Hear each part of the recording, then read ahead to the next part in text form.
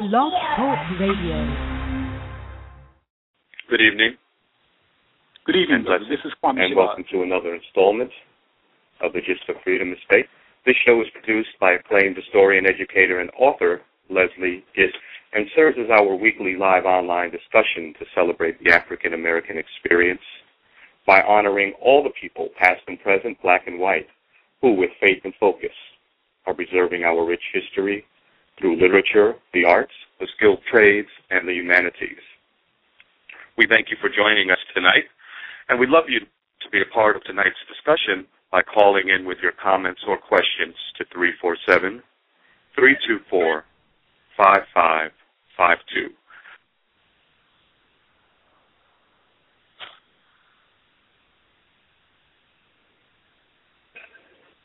Hello, you're listening to Leslie Gist. This is the Gist of Freedom.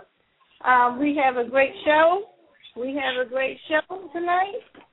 Dr. Shabazz, are you on the phone? I am.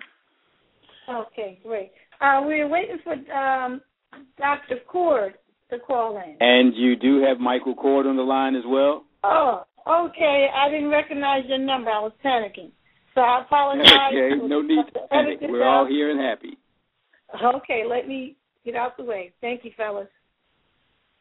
Thank you. This is, as you just heard, those who have tuned in, the Gist of Freedom, normally hosted by Leslie Gist. It's a blog talk radio show, and it provides the best in Afrocentric information. And tonight we're at the pinnacle of Afrocentric information, specifically the topic of Pan-Africanism. And I got to tell you, and this is no exaggeration, those who are listening, when you talk about Pan-Africanism, you're talking about Dr. Kwame Zulu Shabazz. I mean, he is the go-to man when it comes to the topic of Pan-Africanism. In the next 57 minutes, we're going to pull everything out of his head regarding Pan-Africanism. So by the end of the show, know as much about this topic as he does. Let me just introduce the listening audience to Dr. Kwame Zulu Shabazz. He's a modest man, so he's not going to tell you the stuff about himself that I'm about to tell you. But not only is he a scholar and an intellectual, he calls himself, and I think this is a great title, a ghetto intellectual. We'll find out exactly what that means. And the thing I really appreciate about Dr. Kwame Zulu Shabazz is that he's not what I call one of these ivory tower, Ivy League intellectuals that knows nothing about the streets. He's from the streets. You can't get any more street than Compton, and we're talking about the story of Compton all the way to Harvard. I mean, he worked his way through Compton College, a U.S. Marine, professor of African and African-American studies at Winston-Salem State University in North Carolina. He considers himself a Malcolm X disciple. I mean, there's just so much about this man. Without further ado, let him speak up here on the mic. Dr. Shabazz, how are you tonight, sir?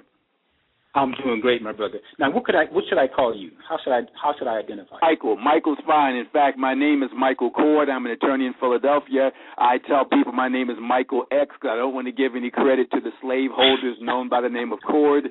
So Michael X is fine. Either one is fine with me. Okay, Brother Michael, I'm familiar with your work, actually. You're doing work, let's see, you have an institution of something about the ancestors. Is that right? That's exactly it. And I got to tell you, normally when I have a guest on like you, I do extensive research, and I got to tell you, sir, you're the first one to tell me that you know something about me. So you get points already.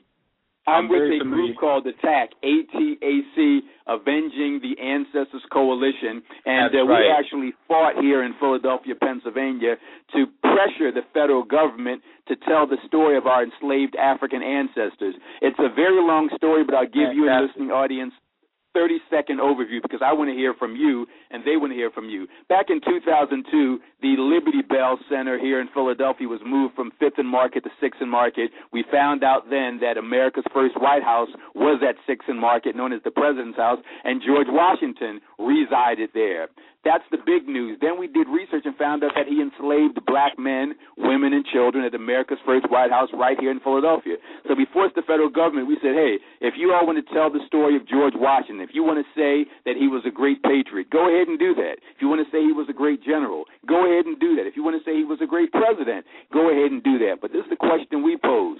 Can you be a great human being when you hold 316 other human beings in brutal bondage in slavery?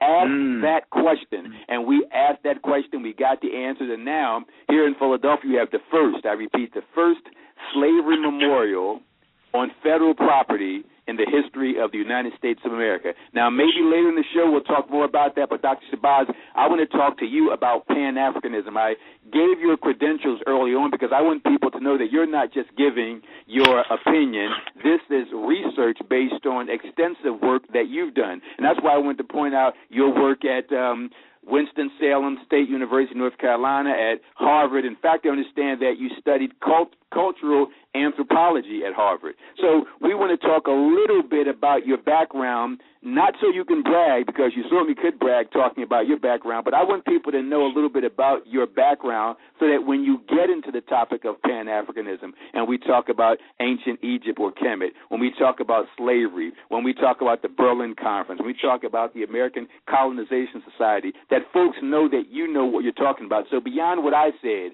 as far as you attending Compton College, Harvard, teaching at Winston-Salem, tell us a little bit more about yourself, sir. Okay, that was a very generous introduction. Now, I don't consider myself an expert on Pan-Africanism, and my bio perhaps will explain why. I grew up in Inglewood, California, and I've lived in every hood in Los Angeles, Compton, Watts, South Central. But my formative years were in Inglewood, California. And growing up in the hood, we don't learn much about Africa. Okay. And the little bit we learn is negative, right? And so I can recall as a kid being teased and called Kunta Kinte, and I thought that was a huge insult. And then, unbeknownst to me that, by the grace of the ancestors, and I've had great mentors along the way, I wound up going to the home of Kunta Kinte in Gambia as an adult. Okay. So, just a full 360 in terms of, or 180 in terms of my understanding and knowledge of myself. But that was a very gradual and kind of a late process. Let's see. So I guess I would start with, I actually got fired from my job in Inglewood, California. I was a grocery clerk. Okay. Tell us about that. Well, let's see, not much to tell. Let's see, this was during the Reagan era, and he was basically challenging the power of the unions. And so how that got passed down to us as laborers, union workers, is that many of us, they tried to force us into part-time work. And I was one of those who resisted part-time work, and so they would write me up for basically nothing. If I was short, say 5 cents, that would be a reprimand. Okay. And so basically, they got enough paperwork to fire me, and subsequently, I got the brilliant idea, brilliant in quotes, to join the Marine Corps. And so I joined the Marine Corps in 1990, and ironically, it was in the Marine Corps that I first became exposed to sort of Afrocentric Pan-African ideas. You got to be kidding. I kid you not. You got to be kidding. In the Marines? In the Marines. I probably couldn't have named 2 African countries. So that's from 1992, I guess, is when I start this sort of transformation until the present. So relatively brief time that I've been involved in what you would call Afrocentric thought or Pan-African thought or Black nationalist thought. So that was from, and I should know too, one of my one of my first mentor was in the Marine Corps, a brother who was in the Navy. We're both stationed in Hawaii, and his name is Bilal Hashim.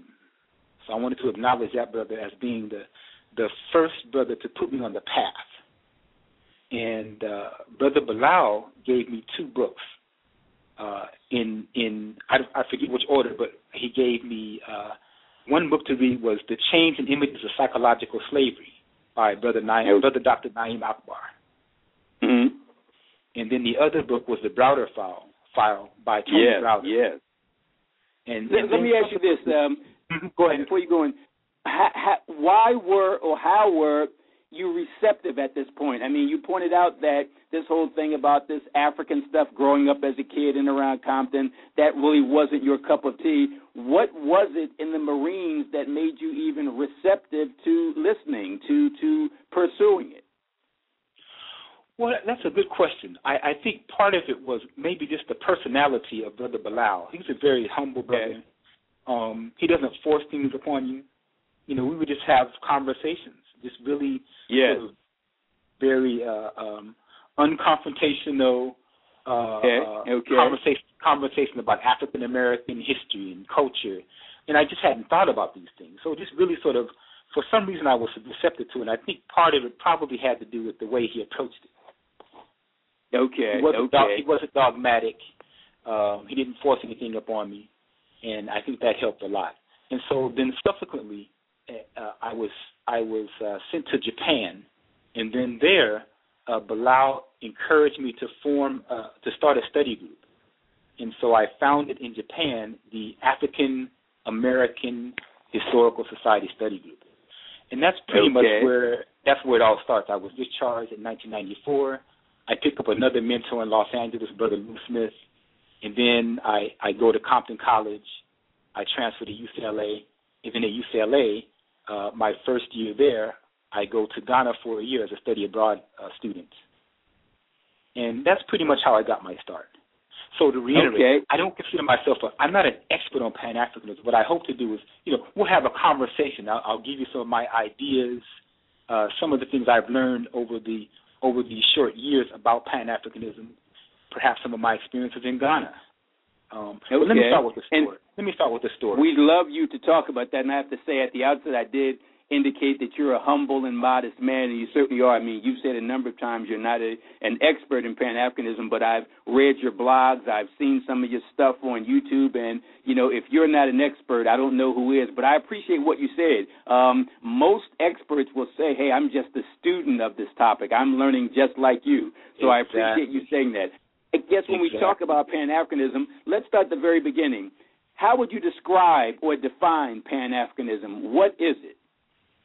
Oh, that's a good. Let me start that with a story. So as I said, I grew up in Inglewood, California. My mother is still in the hood, still in Inglewood, and about maybe 6 years back, I was at Boston at the time. I went back to LA to visit my mother, and when I'm in Inglewood, there's a Nigerian restaurant, or was. I think it's closed down recently, but the restaurant was called Saris, Saaris.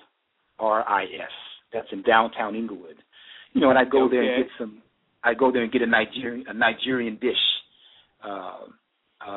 sort of, as a way of celebrating my Africanness, as it were. Now, this time, the particular time that I went into the restaurant, I heard this sister talking, and I wasn't sure, but I was pretty certain that she wasn't talking Igbo, and it didn't sound like Yoruba. It sounded to me like Swahili. I said, this woman, it sounds like she's speaking Swahili. And so I greet her. I said, Habaragani. And she looks at me for a moment, kind of shocked. And then she's in surprise, and she starts going off in Kiswahili. And I tell her I can't go that deep. But I learned a few words. I learned a few words of Swahili from our celebration of Kwanzaa. African Americans celebrate Kwanzaa as a way of acknowledging our African roots. And so I've learned some Swahili words. And so she was just overjoyed that I knew a few Kiswahili words, and we started to have this long conversation. Now, the thing about it is that this woman she's Kikuyu, and she was hired as a cook in a Nigerian restaurant, and I'm African American, and so we've all converged on this. We've all converged on this spot, and she's asking me all of these questions. Now we're going back and forth, and she's sort of having a difficult time processing that I'm an African American because I know a lot about Africa. I've traveled back and forth to Ghana. So she becomes very comfortable, and she starts asking me questions. Why are African Americans, why don't they try harder? Yes. African Americans have so many opportunities. Why don't they take advantage of the opportunities? Why are there so many African Americans in jail? Why don't African Americans care about their culture? Right? You've probably heard some of these before, right? Great questions, yes. So my point is, this is an example of Pan-Africanism. Pan-Africanism doesn't have to be an organized, institutionalized movement. It can simply be two people coming together from disparate places. I'm from the hood in Los Angeles, and she's from Tanzania working in a Nigerian restaurant in Inglewood. We're coming together and having a conversation. That, to me, is a sort of Pan-Africanism. The idea that something connects people in the diaspora, the African diaspora, and the people on the continent. Something links us, and that linkage should be a foundation for progress, for our mutual progress. And moreover, some would say that it should also mean that we should somehow find a way of uniting all of us to galvanize our efforts. So that's a very basic definition of Pan-Africanism. Now, I think that's a great starting point. But let me play the devil's advocate and say, okay, that all sounds great, but when you look at Africa as the continent with many countries, you have Christian countries, you have Muslim countries in Africa, you have indigenous folks in Africa with their indigenous faith and their indigenous practice. You have capitalist leaders, you got socialist leaders, you got what Europeans call tribalism, or we call ethnic tensions. You got all these disparate groups inside Africa, inside this continent. How do you bring them together? That's a good point. Now, let me start by saying, let me note first that the idea of Pan-Africanism, the origins of Pan-Africanism, according to most of us, and I tend to think of this too, Pan-Africanism starts with people in the diaspora. It doesn't start with people on the continent, basically for the reasons that you've outlined. Africa is an extremely complicated place, it's probably the most diverse place on the planet culturally, linguistically, in terms of ethnicity, in terms of religious practices. It's a very diverse place. And so people on the continent of Africa did not see themselves as a united thing. That idea of unity, ironically enough, was introduced by Europeans. Europeans who traveled to Africa said, we're going to call this entire continent Africa, 12 million square miles. We're going to call the entire continent Africa, and the people of this continent are Africans, and they're inferior. Subsequently, the people thus named used that very same concept against the Europeans who named them. They said that we're going to use this idea of a united thing to galvanize us and to forge, weapons of resistance against European domination. You get me? So in the very concept that Europeans used to denigrate and subordinate Africans, African people themselves took that very same concept and used it as a weapon of resistance. But I want to emphasize too, the other point I made is that the idea that black people would take up this notion of a united group first originates in the diaspora amongst people who don't have a memory of specific places in Africa. They have a memory of coming from Africa, but not necessarily specific places. And so that makes it easier for them to sort of abstract Africa and see it as a sort of united thing. Now, it's also true that people on the continent, there are prominent Pan-Africanists on the continent too, who have also embraced this idea of Pan-Africanism and saw it as a useful tool for bringing about progress on the African continent. And we can talk about some of those people. In fact, that's exactly what I want to do. First of all, I want to thank you for laying that foundation before we jump into some specifics.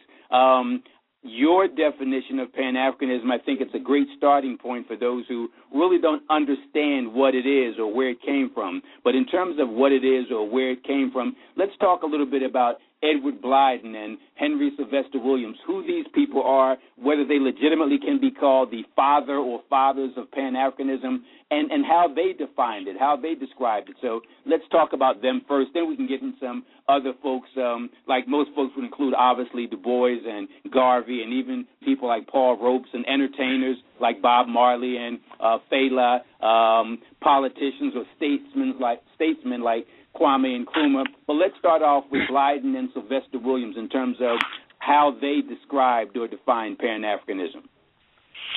Okay, well, let's see. H. Sylvester Williams was a barrister, what we would call a lawyer here in the U.S. Okay. He was a barrister from Trinidad.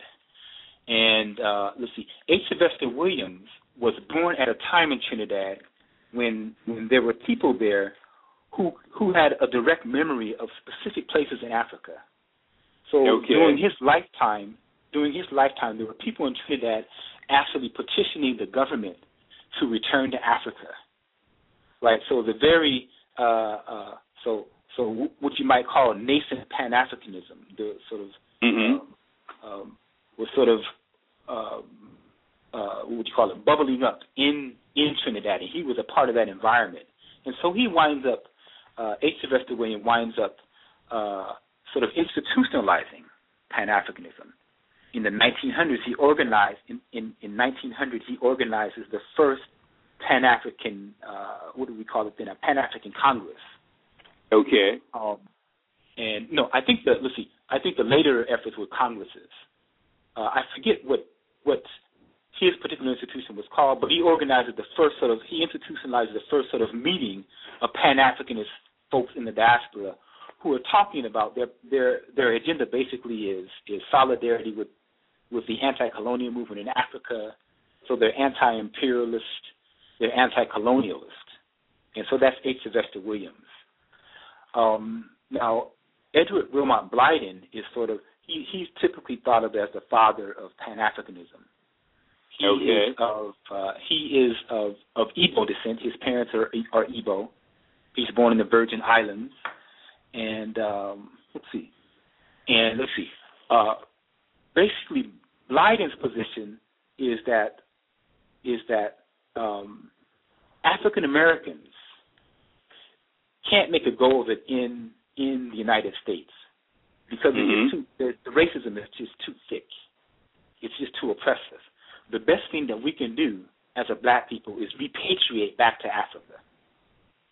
And that's pretty much what Blyden's concept was the idea that African people have to repatriate, have to return to Africa. And his place of return, his choice of return was Liberia, and he also spent a significant amount of time in Sierra Leone. And so that was so Blyden was specifically about, he addressed repatriation, and H. Sylvester Williams sort of institutionalizes or galvanizes African diasporan efforts to speak to the issues on the continent as it relates to colonialism and imperialism. Okay. Now, let me add a few more. Let me mention a few more. Please, go ahead, please. I wanted to mention, now there are many different ideas about what Pan-Africanism is. I just wanted to mention a few more that come off the top of my head that are really essential to my research. In fact, and before you do that, Dr. Shabazz, we certainly want you to, by the way, those who just tuned in, we have on the line Dr. Kwame Zulu Shabazz. Here's a gentleman who's gone from Compton to Harvard, studied cultural anthropology, went on to teach and does teach Professor of African and African American Studies at Winston-Salem State University in North Carolina. We're talking tonight about Pan-Africanism, but we're going to go beyond that. We're going to talk about slavery. We're going to talk about the Berlin Conference. We're going to talk about reparations. We're going to talk about colonization. Talk about all those good things tonight on the Gist of Freedom blog talk radio show, normally hosted by Leslie Gist, who does a great job giving powerful cultural information to the African American and other communities in and around wherever you happen to be throughout not only the United States, but throughout the planet. What we're going to do for those who have called in, I understand we have several callers lined up. We're going to get to you in just a few minutes, but we want to hear the final words from Dr. Kwame Zulu Shabazz, the point he was making, then we'll get to the caller. So please be patient. We'll get to you all in about a minute or two. Dr. Shabazz, please continue. Okay, great. Yeah, I would love to hear from the callers. I don't want to go into a monologue. So let me just mention a few things that I've encountered in my research. One is a name that many of you will recognize, Kwame Nkrumah. Kwame Nkrumah was the first president of Ghana, and Ghana gained its independence in 1957. Now, what's important about Nkrumah is that he was educated at Lincoln University, an HBCU in Philadelphia. Okay. Right? And eventually he goes to London, and then he goes back to Ghana, to what was in the Gold Coast, and joins the struggle to liberate the Gold Coast. And Nkrumah is important for lots of reasons. I'll just mention a few of those. One is that he actively encouraged African Americans to return to Africa to help build up Africa. And many African Americans answered this call. I have a list. Okay. Maybe I'll read it at the end. I have a list of maybe 40 African Americans who are in Ghana making concrete contributions to Ghanaian infrastructure. Mm-hmm. Let's see. And besides that, Kwame Nkrumah was just an important statesman. He was seen as sort of the leading advocate of Pan-Africanism on the African continent, and he pushed Africans, exhorted them to unite. All of us, the entire continent must unite under what he called scientific socialism. And also, Kwame Nkrumah invited W.E.B. DuBois to come and work in Ghana and embark upon the Encyclopedia Africana project. So this is really a hugely important figure in the Pan-Africanist movement. Now, there's also, I wanted to mention quickly, Malcolm X.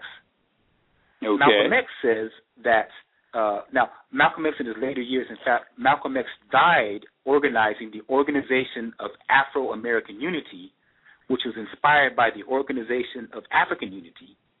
And Malcolm X says that if we can't repatriate physically, as Edward Wilmot Blyden advocated, we must at least return to Africa mentally. We must reclaim our African thoughts, our African thinking, our African an African-centered perspective. That was Malcolm X. In brief, there was much more I could say about him, but I wanted to contrast him with Blyden. Malcolm says that we must return at least mentally. And then I just wanted to quickly mention there's a Nigerian scholar whom I've encountered in Ghana whilst doing my research, and his name is Chimwizu. Chimwizu says that Kwame Nkrumah was crazy. He doesn't say he was crazy, but he says Kwame Nkrumah was confused. We can't unite the entire African continent because the Arabs have taken over North Africa. If we unite all of Africa, you give the Arabs who are controlling North Africa, you give them a gateway into sub-Saharan Africa, and we'll be dominated by those Arabs too. So Chimwizu says that we should only focus on uniting quote-unquote black Africa. He concedes North Africa to quote-unquote Arab Africans. So I just wanted to toss out those to give you some sense of the differences of opinion about what Pan-Africanism should encompass. And I'm glad you laid that out, Dr. Shabazz. One of the questions I want to get to later on in the show, assuming we have time because we're going to start taking some callers, is, what is Pan-Africanism for indigenous Africans relative to African Americans? Is it the same thing? Does it mean the same thing? Will indigenous Africans embrace African Americans if they try to come home, if we try to go from, say, Philadelphia, Pennsylvania to Ghana? Would we be considered as Africans and embraced in this Pan-African movement? So we're going to talk about that. We want to get to colonization. We want to get to slavery. We want to get to a whole bunch of stuff. But shortly we're going to get to phone calls from people. Before we do that, Dr. Shabazz, if folks are interested in getting a hold of you, how can they contact you, whether it's by phone, email, Facebook, Twitter? What's the best way for folks to get a hold of you? Okay, let me give you my email. My email is Kwame Shabazz, KWAMESHABAZZ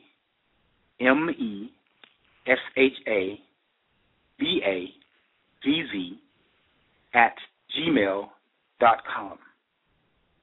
Once again, Kwame Shabazz, KWAMESHABAZZ zz@gmail.com.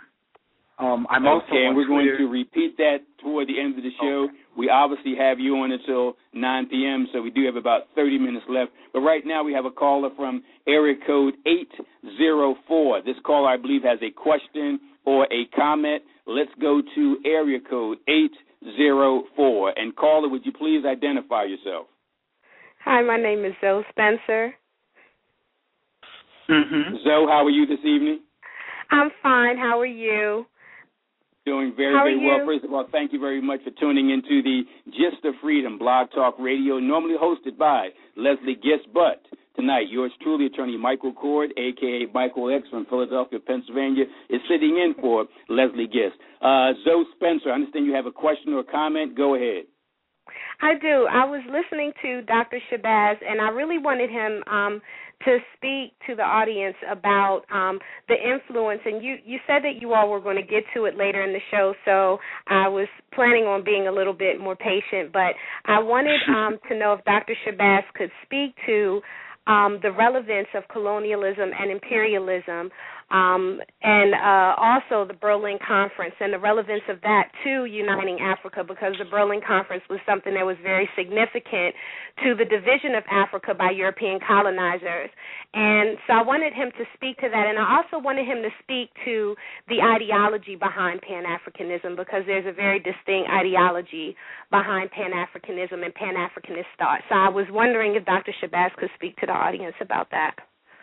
Well, what we'll do, the answer is yes, I'm sure he will. We want to make sure we break down exactly the issues you raised. I think first you talked about colonialism and imperialism. Let's deal with that before we get to the Berlin Conference, an interesting and directly relevant topic, and the ideology behind the Pan-Africanism. So first, colonialism and imperialism relative to Pan-Africanism. Dr. Shabazz, you want to respond to that? Oh, sure. Well, let's see. Basically, colonialism and imperialism, number one, well, it does several things. Well, let me talk about what those are first. Colonialism, the distinction between colonialism and imperialism, colonialism means that you have a physical presence in a place, and you dominate that place based upon your physical presence. Imperialism means that you're not necessarily in that space, but you're dominating that place by way of economic policies or political policies. So that would be imperialism. You don't have a physical presence, but you have a presence in terms of unequal political power or unequal economic relations that might make, for example, especially the Francophone nations, dependent upon the French economy. So that's imperialism. Now, the Berlin Conference.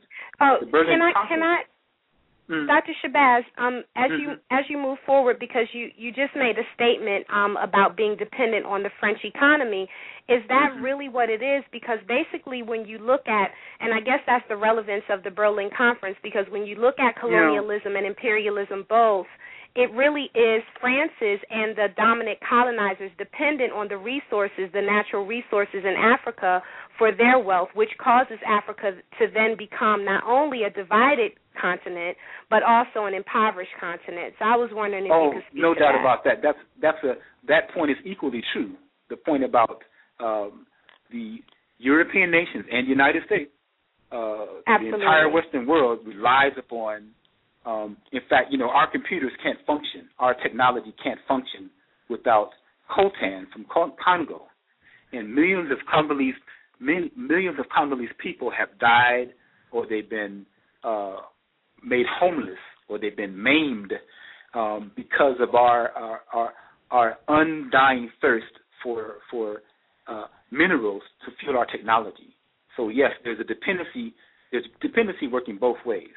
So yes, Europeans, the Western world relies on African resources.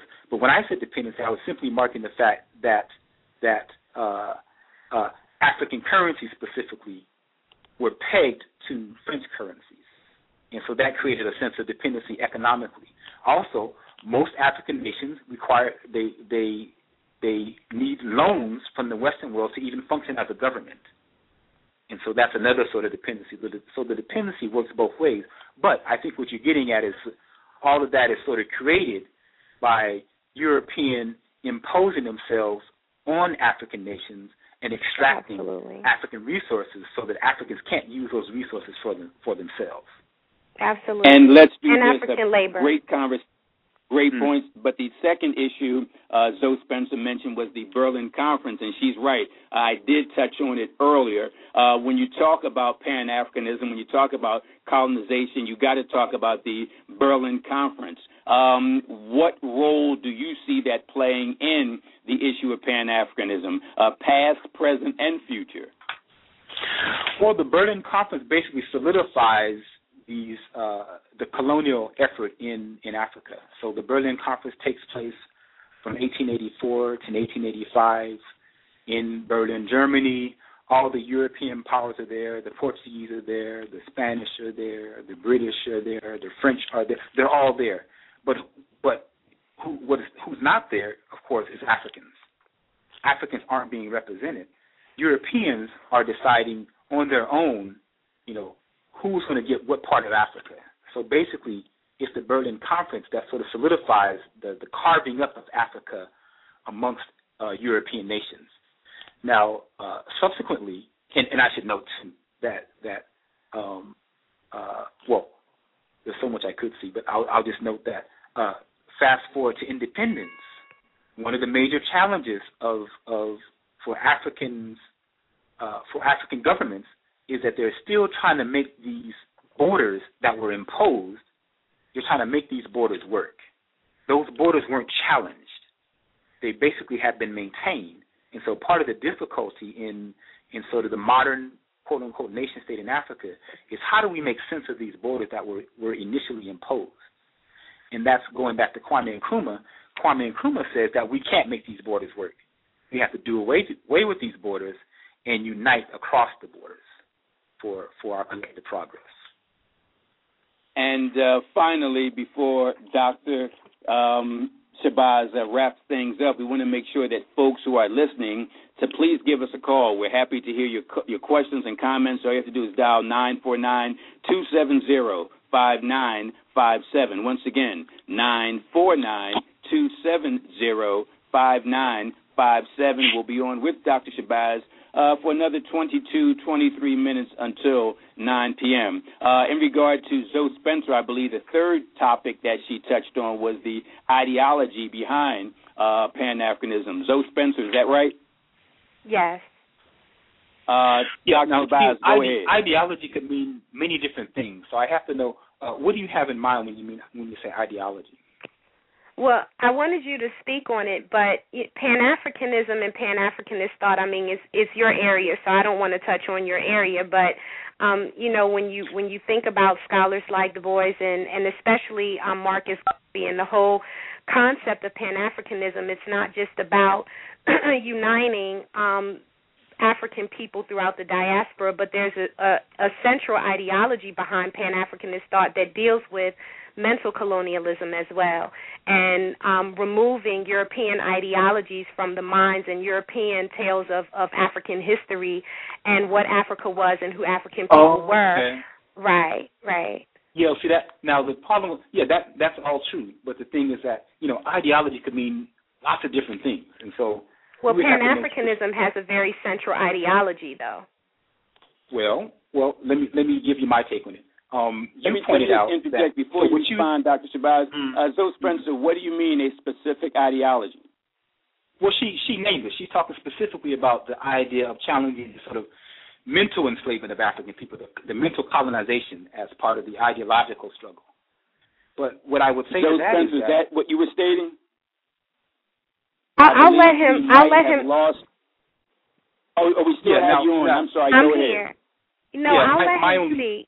My only point is that Pan-Africanism has many different streams.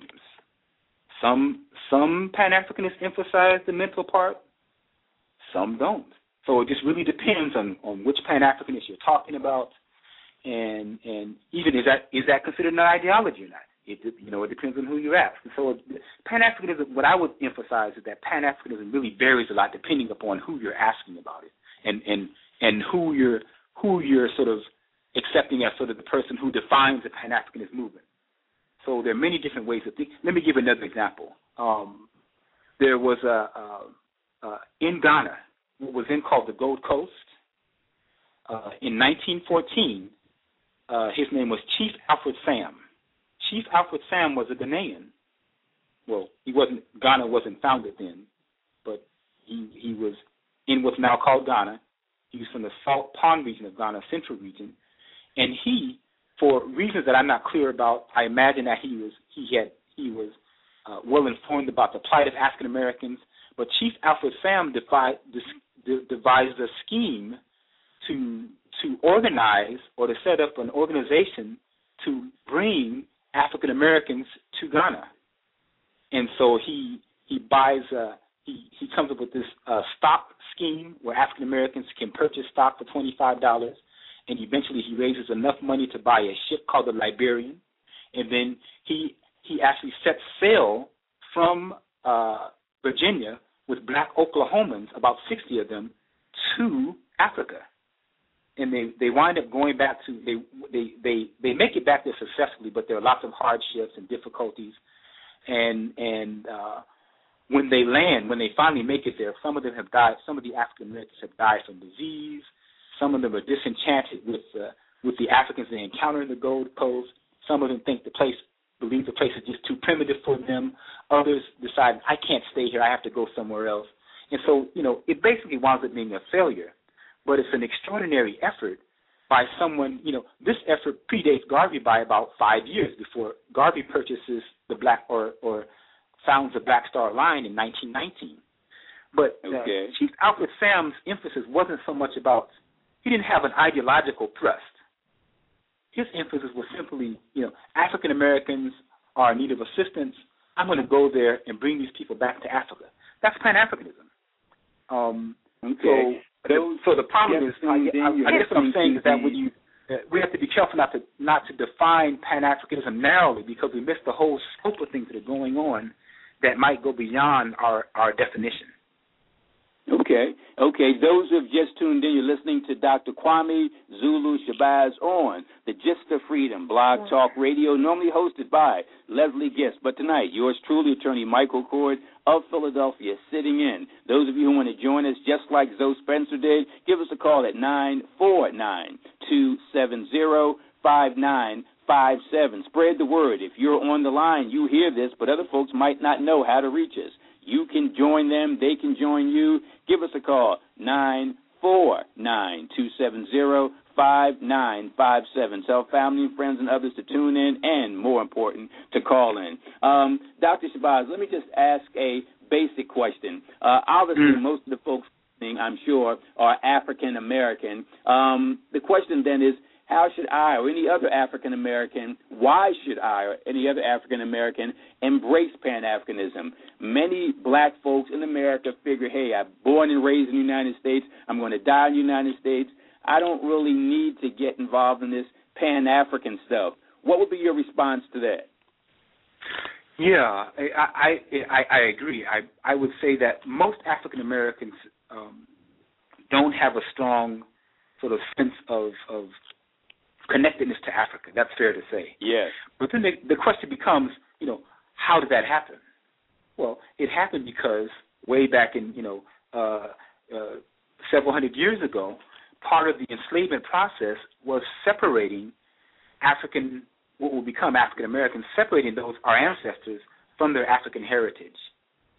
And when I teach my class, my introduction class, the first day of class, I tell the students to envision that scene in Roots where Kunta Kinte is tied to a tree, and they're beating him mercilessly and making him say Toby, right? And so it's at that moment, so there's brutal domination, and then there's fierce resistance, and then there's accommodation or submission.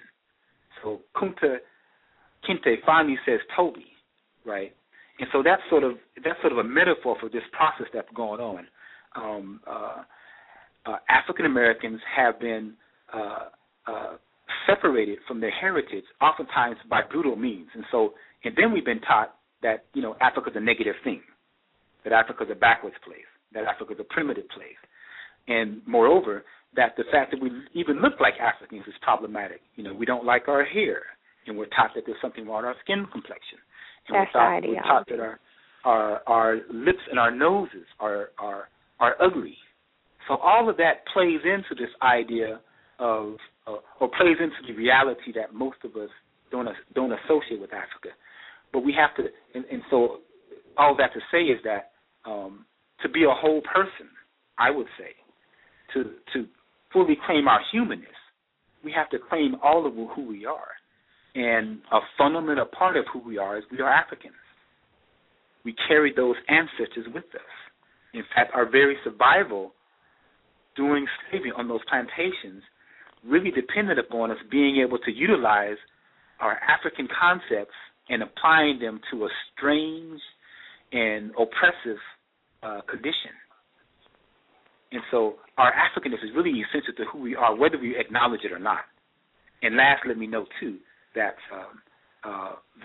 even if we don't acknowledge it, pretty much what I've been outlining so far, even if we don't acknowledge or disavow our Africanness, it impinges upon our identity all the time. All of our conversations about good hair, bad hair, about pretty eyes being light-colored eyes, about our skin tone. All of that is about being African. So whether we acknowledge it or not consciously, Africa is present in much of what we do and how we cook our foods, how we talk English, the particular way that we talk English, the way that we worship God. All these things express our Africanness. So I'm saying that why not fully embrace those things that have never escaped us subconsciously. So that's sort of that's my sort of complicated way of answering a very complicated question. It's necessary for us, I guess, to sum up, claiming our Africanness is necessary for us to become fully human. Part of the dehumanization process was de-Africanizing us. Let me ask this question, Dr. Shabazz. You've been to the mother continent. You've been to Africa a number of times. Do you find that the people who you have encountered, do they seem to embrace, quote-unquote, African Americans as fellow Africans, or the folks that you've met on the continent, do they see us as different as white people might be? What's your personal experience? It can vary. It varies a lot. There are, my own personal experience is that most Africans on the continent embrace me as a fellow African. Now, okay. It's also true that some Africans see us as foreigners, and they mark us as different because of the way that we speak English, or the fact that we speak English in a particular way. How we dress. When they see us in Ghana, for example, we're often in these large tour groups with big backpacks and water bottles and cameras, and so we look strange to them. They're clearly we're not from there. We're from somewhere else. So all those things mark us as different. Oftentimes, too, when African Americans travel to Africa, they have a difficult time sort of doing as Africans do, right? They don't like the food, some of us say, or we don't like the living conditions, or electricity doesn't always work, and sometimes the water's not always on. So there are all these challenges that Africans from the diaspora encounter too, and then Africans look at us saying, well, look at those people who say they're American. They don't act very American. They act like foreigners. And so that becomes a problem, too. So it's a mixed bag. But I think, having said that, I think there are, well, in fact, I know there are Africans all over, from Kenya to Sudan, to Egypt, to Ghana, to Mali. All over Africa, there are Africans who are very enthusiastic about embracing Africans from the diaspora. And so this is going to, there has been the U.S. government and foreign governments have tried to put a wedge between us, too. They've been actively trying to divide us. So there are barriers that have been imposed by outside forces. And so what that means is that we're going to have to have honest dialogue, have honest conversation about what our differences are, what our hang-ups might be, what our stereotypes are about each other, because there are stereotypes on both sides of the Atlantic. And then from that dialogue, work on how to bring us closer together. You know, Dr. Shabazz, I'm glad you laid it out for us. Whether those listening agree or disagree, we certainly appreciate and respect your opinion. Because we're talking generally about Pan-Africanism, let me ask you about colonization. There's Paul Cuffey. There's a number of well-known African-American leaders from the 18th and 19th century who supported the notion of colonization. Do you see that as a form of Pan-Africanism, where black folks, whether enslaved or free, leaving this country to go to Africa? Is colonization a form of, or a type of, or manifestation of Pan-Africanism? Well, let's see. Colonization, I would look at colonization as a negative form of Pan-Africanism. So you have your positive stream, I guess, positive elements, and your negative elements. Now, so in the African Colonization Society, their plan was to settle free blacks somewhere in Africa. Okay. Paul Cuffey. By the way, Cuffey is a corruption of Kofi, which is an Akan word for a male born on Friday. So we actually have an African name. Paul Cuffey is in support of this colonization project. But the problem with colonization is that, when you colonize a place, that means that people are already there. And then the question becomes, what is your relationship to the people who are there? And if we look back historically at that relationship, African Americans who settled in Liberia, the relationship they had with indigenous Africans who were already there was not typically good. And even to this day, those Liberians who see themselves as descendants of those African Americans who settled in Liberia, some of those Liberians see themselves as superior. Right? So colonization, I would say, colonization is always a problem. So colonization is a repatriation project, to sum up. So it's an idea of returning to Africa, but it has a negative. The negative part of it is that you're sort of imposing yourself on the local people. Fair enough. Let me ask this, Dr. Shabazz, because we're running out of time. We have about 8 minutes left. There's I guess maybe an hour's worth of stuff I want to talk to you about. But one of the things I want to ask you about is Sankofa. I believe it's on your blog where you, or might even be on Facebook, where instead of describing yourself, say, for example, as many people, Christian, Muslim, whatever, you refer to the Sankofa faith. Explain what you mean by that. Okay, well, let's see. Sankofa is a Akan concept from Ghana, and it basically means it's a trinomial. It's three words sort of that are joined together. San means return. Ko means go, to go. Fa, let's see, fa is to take. Return, go, take.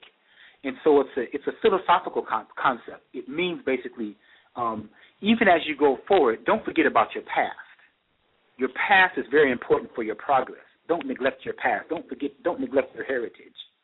And so this idea of Sankofa has sort of traveled beyond Ghana in a sort of a universal concept for African Americans sort of reclaiming their Africanness.